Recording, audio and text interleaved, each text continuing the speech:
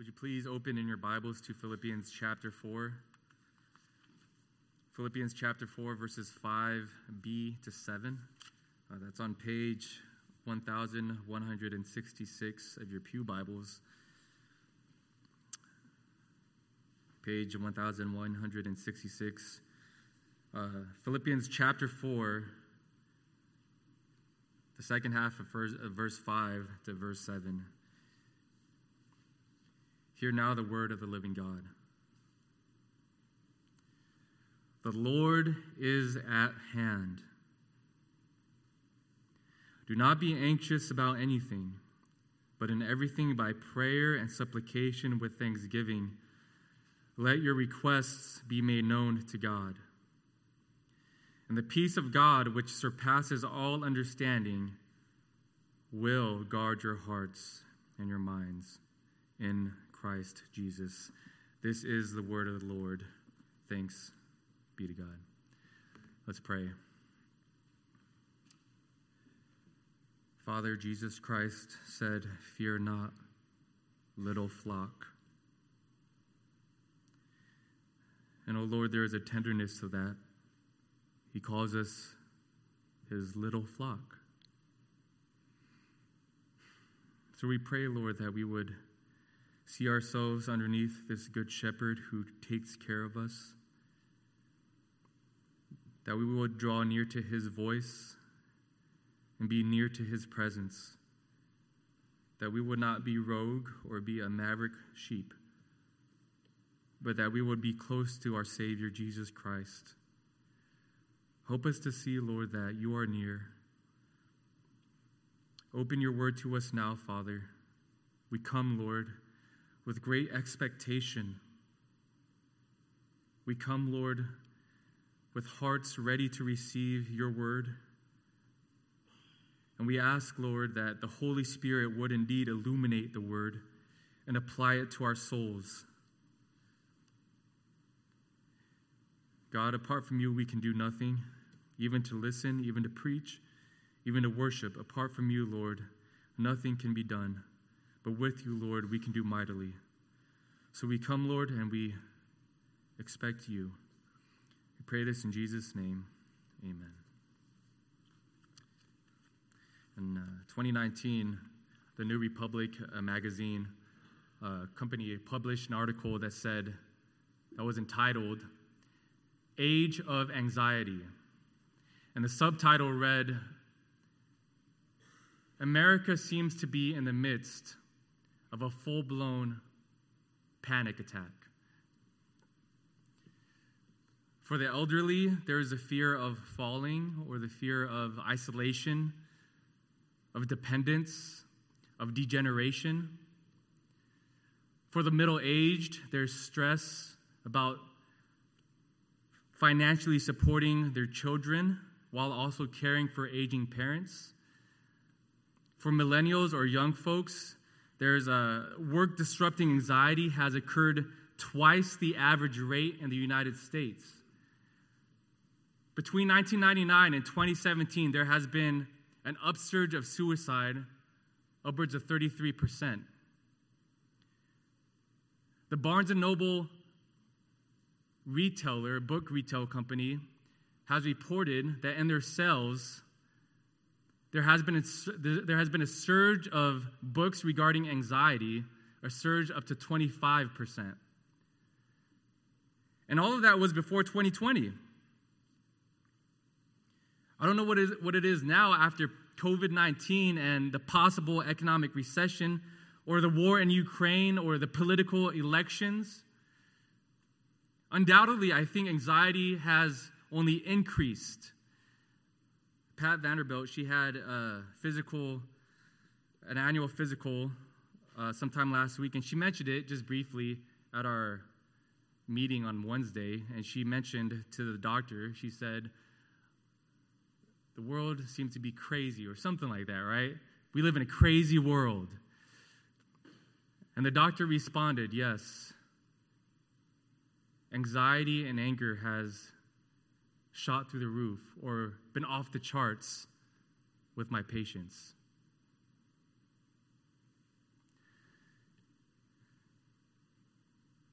Why is that? Now, is it because anxiety and fear is unique and peculiar to our age and our culture? The first words that Adam said right after he sinned, he said this. He said, "I heard the sound of you in the garden, and I was afraid." So Adam had no idea what would happen next. He was afraid. Ever since the fall, we've lost a sense of stability, of certainty, of peace. In other words, anxiety is embedded in the fallen human dilemma. It's not a particular problem that only some of us struggle with. Everyone struggles with anxiety to some degree or another. Now, for some, anxiety shuts them down. They're debilitated. They're paralyzed. They're avoidant. For others, anxiety fuels the frenetic pace of their lives. They become hyper-responsible. They become workaholics and stressful all the time. For others, they know exactly why they're anxious. They have a specific reason in their mind. And for others, anxiety is like a free-floating fog. They have no idea why they feel anxious. For some, anxiety is more of a biochemical or clinical issue, and they need medication. And yet for others, it's more volitional. It's something they do to themselves. My point is that regardless of how it looks, everyone struggles with anxiety. I mean, yesterday I was anxious about preaching on anxiety. I hadn't, is this even true? Is this pastoral? Is this hopeful? Is this good? I felt anxious. Everyone struggles with anxiety. So every age really is in the timeline of anxiety. We've always been anxious about our safety and the safety of those we love, or about being unloved or being alone, or about what we might lose, our spouse, our money, our jobs, our life, our mind, our reputation. Really, the only difference in our culture is that we think our own human abilities and resources can fix the problem of anxiety. We've deluded ourselves to think that if we have enough safety protocols, if we have enough of the right politicians in office, if we have enough insurance coverage, if we have enough deadbolts and doctors, then maybe anxiety will go away. Alexis de Tocqueville, he's a political historian. He observed this about America. He said, "America is haunted by a strange melancholy in the midst of abundance."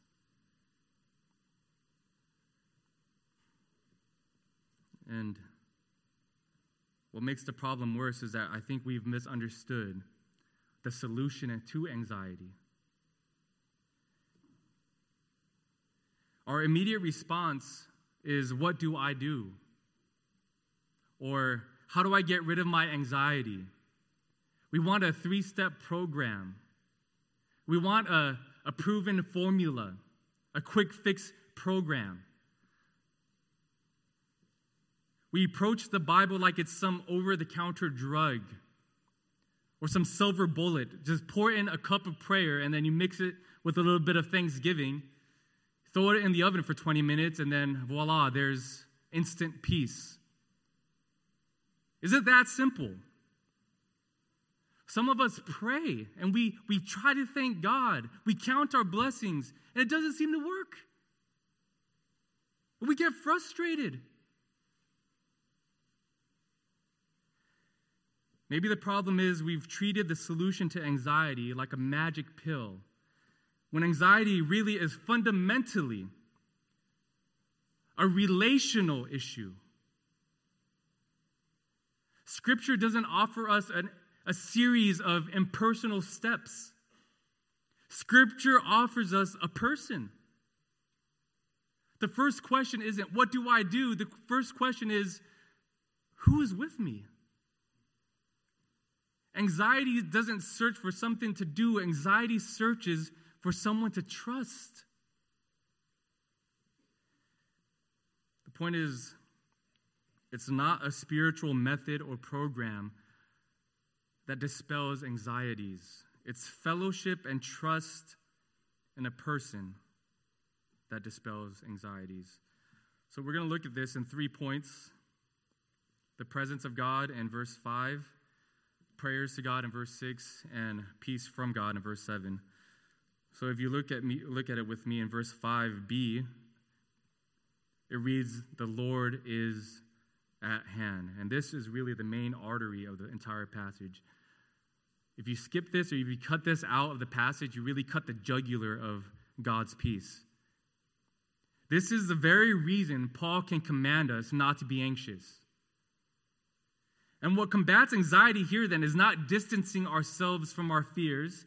Neither is it summoning up courage within ourselves to face it.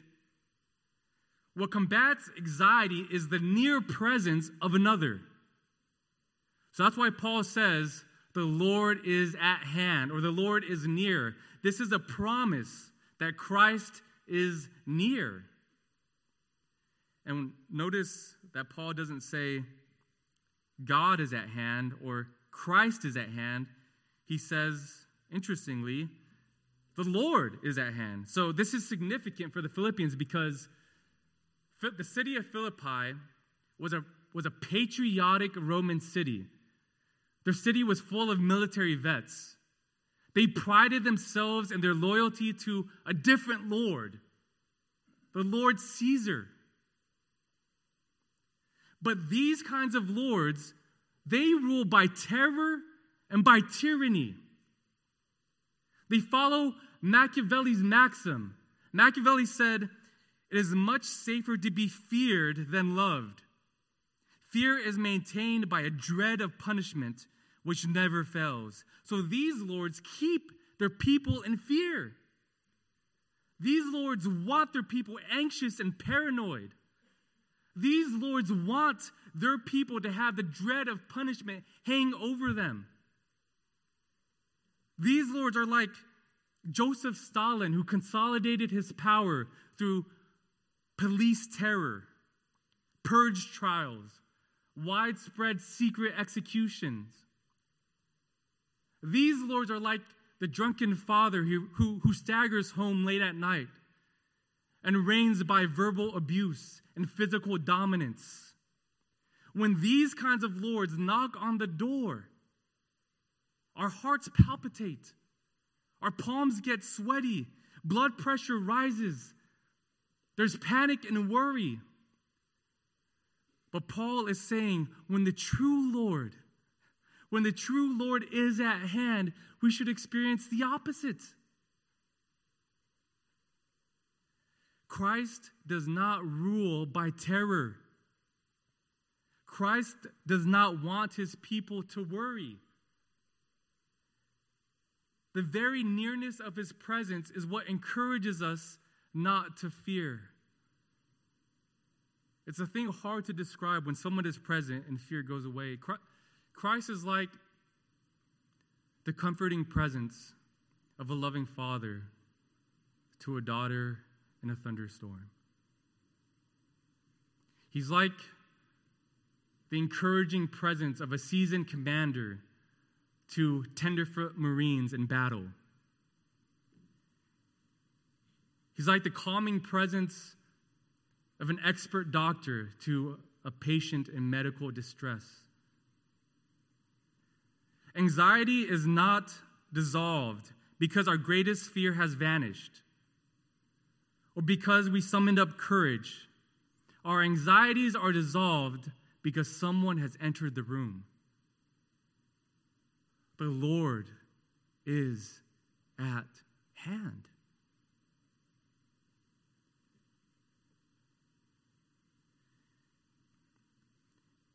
He's not irritated then by your anxiety.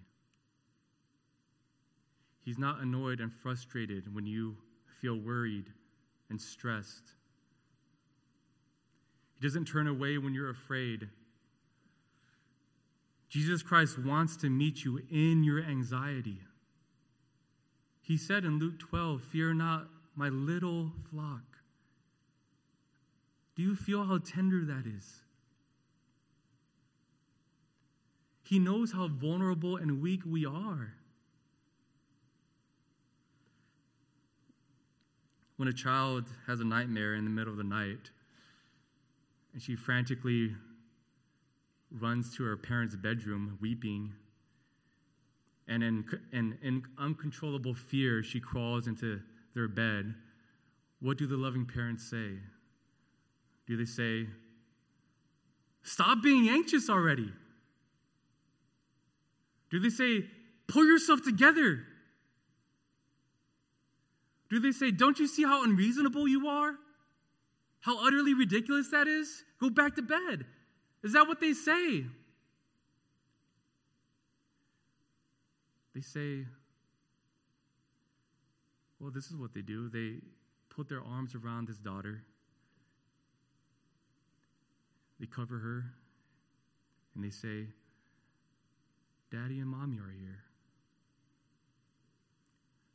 Don't be afraid. We're here."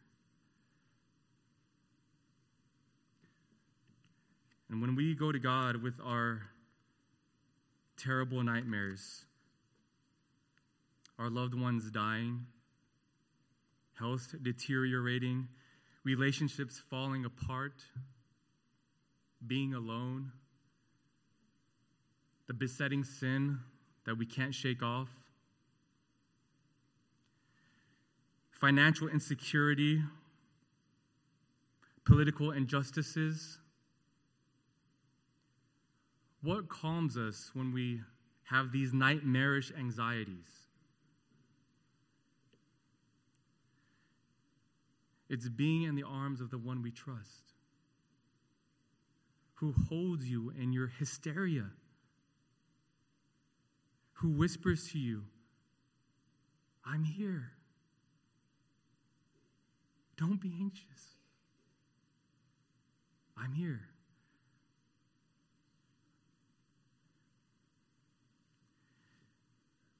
The emphasis in this passage is not a series of impersonal steps.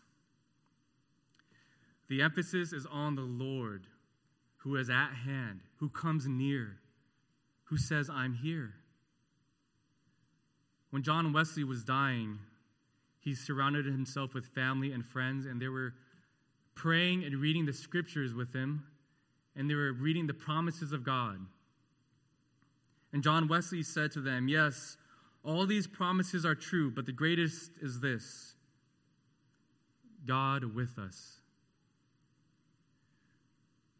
Shauna and I, when we were going to get married in 2017, we knew that a month right after we would get married, we would move from Hawaii to Chicago.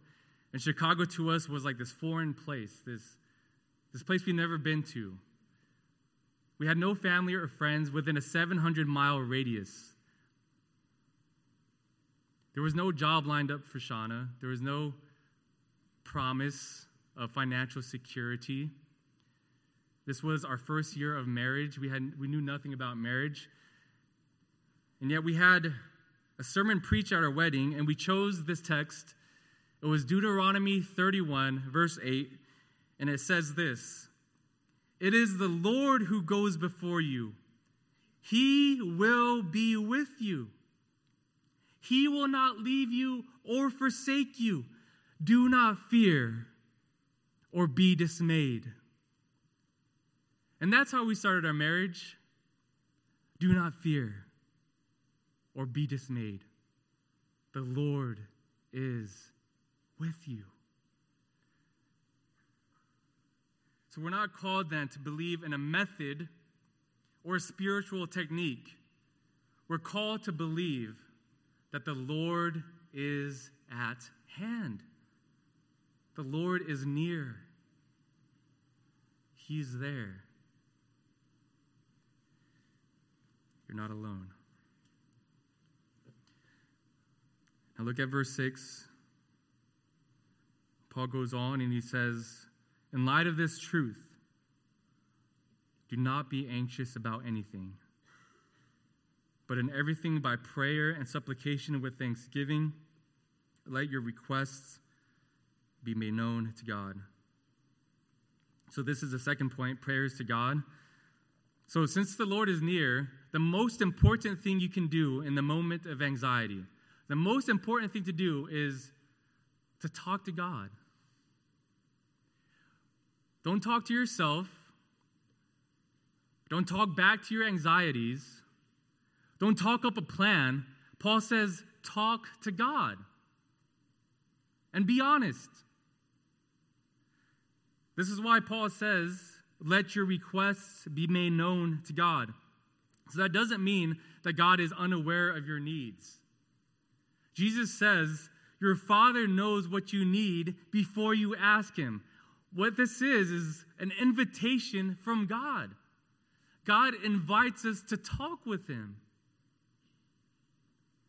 God is saying then, I'm here. I want you to tell me what you're going through. I don't want you to carry that burden alone. Why do you try to carry that anxiety by yourself? Talk to me. I'm here.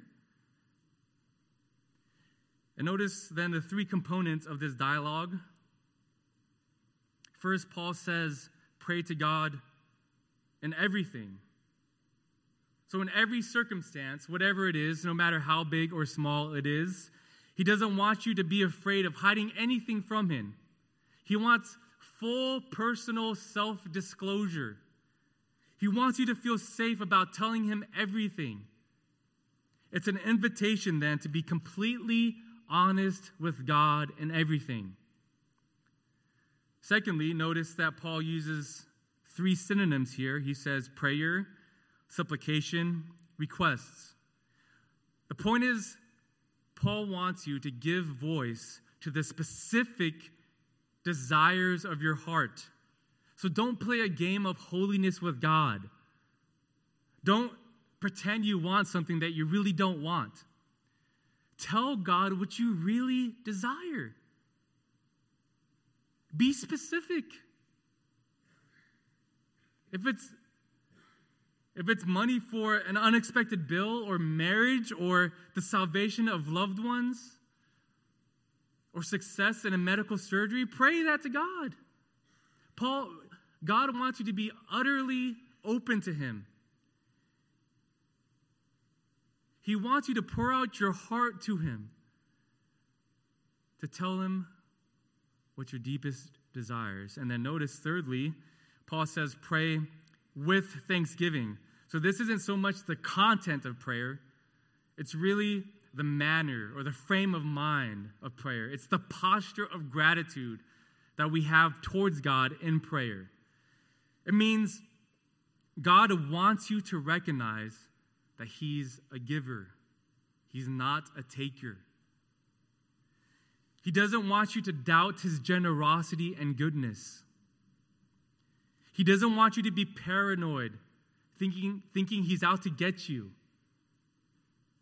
God wants you to approach Him with thanksgiving, meaning that you really believe God is gracious and that He gives freely those things we don't deserve. It's a posture. So then, when you go to Him in your anxieties and your nightmares, He doesn't only say, I'm here, don't be afraid. He also says, what's wrong? And He invites you to talk with Him, to tell Him what's wrong. It really doesn't matter in that moment how legitimate or absurd the nightmare is. He just first wants you to talk with Him. Now, verse 7, look at what happens. It says, and the peace of God, which surpasses all understanding, will guard your hearts and your minds in Christ Jesus. This is the third point, peace from God. So on the one hand, we shouldn't assume a quick fix to anxiety, some kind of magic pill. But on the other hand, we shouldn't assume that progress is impossible. As we learn to dialogue with God openly in His presence, we gradually grow in inner peace. This is really a call to gradually deepen our relationship with Christ.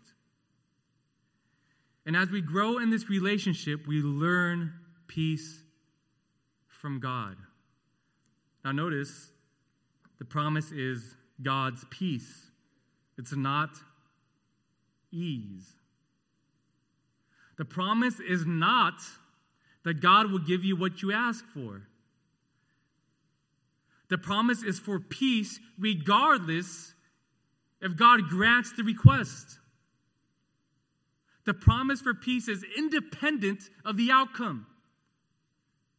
In other words, the condition for experiencing God's peace is not that God grants any of your requests. The promise is for something far greater and deeper, more desirable than what we ask for. The promise is for freedom. It's for freedom from the tyranny of circumstances. The promise is peace while remaining in the presence of painful uncertainty. It's a promise for peace, not ease. Notice also that God's peace here surpasses all understanding. So the peace of mankind cannot grant you ultimate peace. It cannot guard your hearts. It only exacerbates our anxieties. God gives a peace that transcends what is humanly achievable. It's beyond all the clever psychologies and self-help therapies. It's beyond classic or new age philosophies. It's beyond what sheer human will can produce. This is a supernatural peace. This is something foreign to the human mind, something alien. This is something that we cannot produce. Jesus said in John 14, He said, "My peace I give to you, not as the world gives, do I give you." Now notice finally, the most important thing of this verse, I think. Notice that God's peace will guard your hearts and minds in Christ Jesus. And the word guard there is a very important term. The word guard is a military term. Paul uses it in 2 Corinthians chapter 11. He says, the governor was guarding the city of Damascus. In fact, in Philippi, there is always a Roman garrison guarding the city. And if you consider Paul and his situation, he was surrounded by Roman guards in prison. So this was a term which was easily understandable by both Philippi and Paul.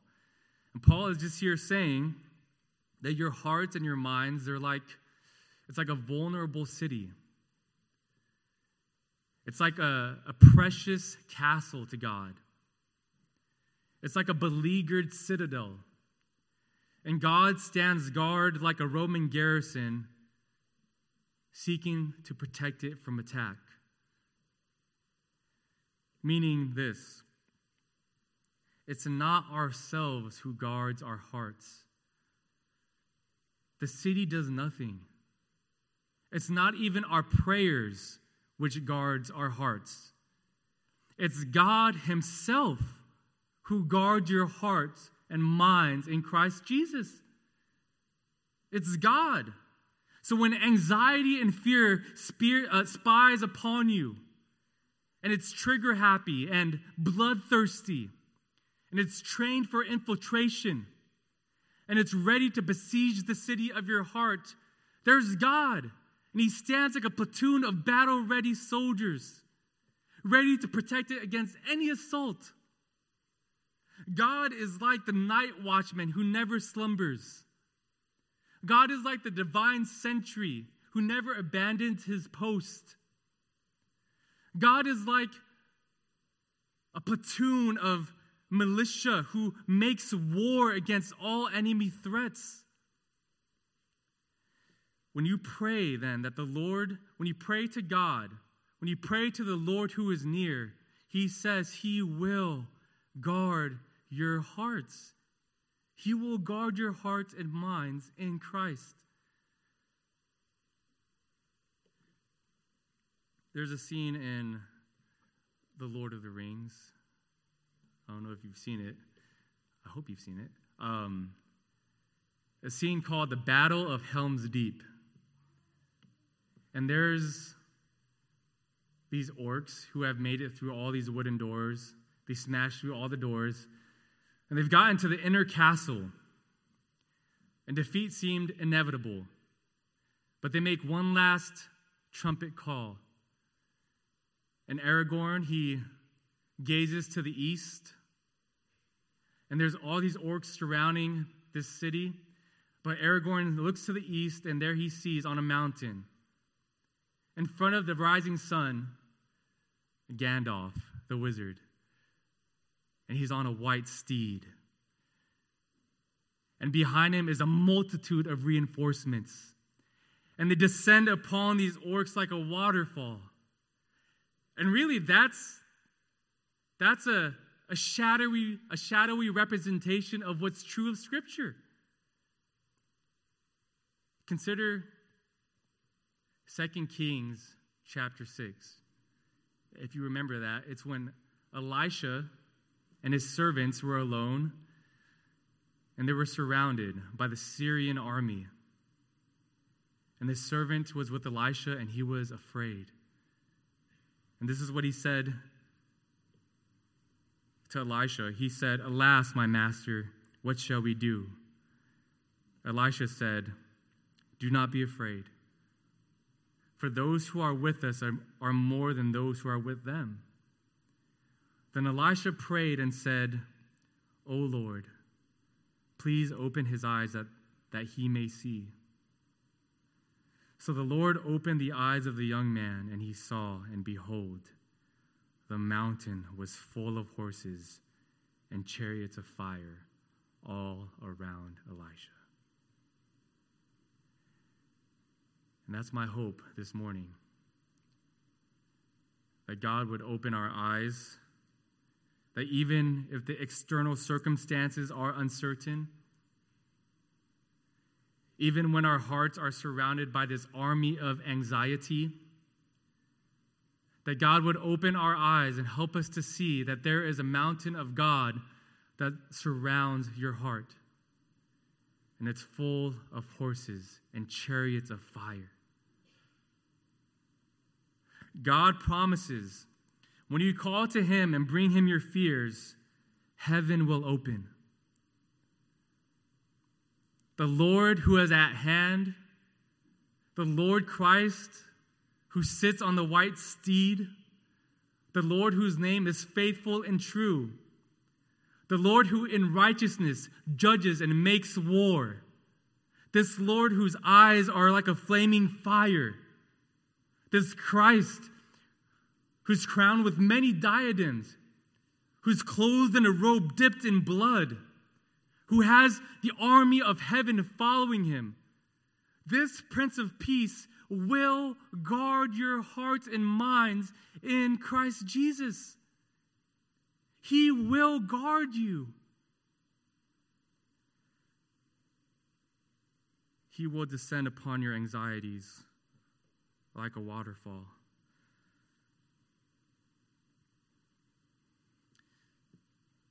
When the child of God goes to the Father in her nightmares and anxieties, the Father doesn't just say, "I'm here. Don't be afraid. What's wrong?" It's as if he says, "I will not yet turn on the lights, but I will walk into the darkness in front of you. Take my hand. Don't be afraid, and follow me into the darkness."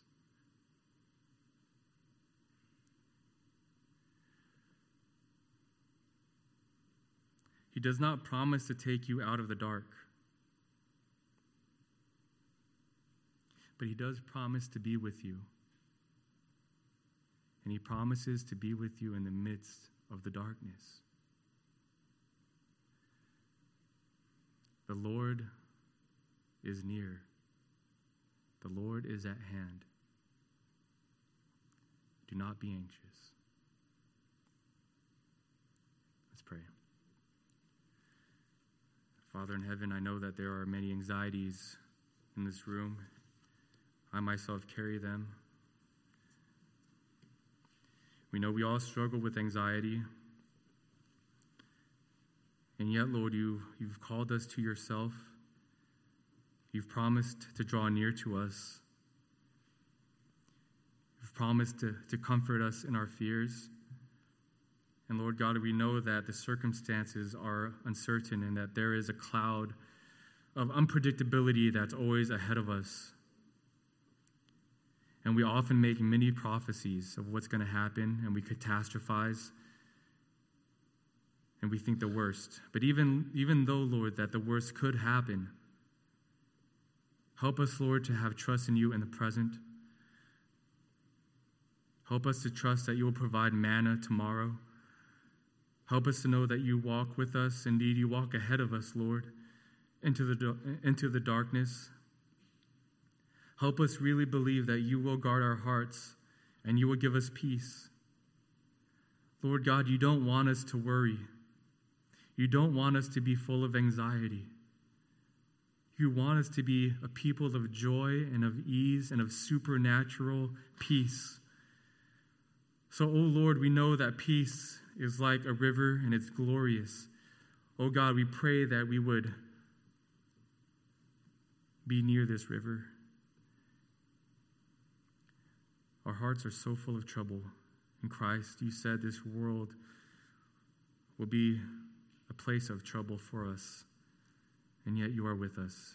Oh God, help us to believe that you are really, really with us.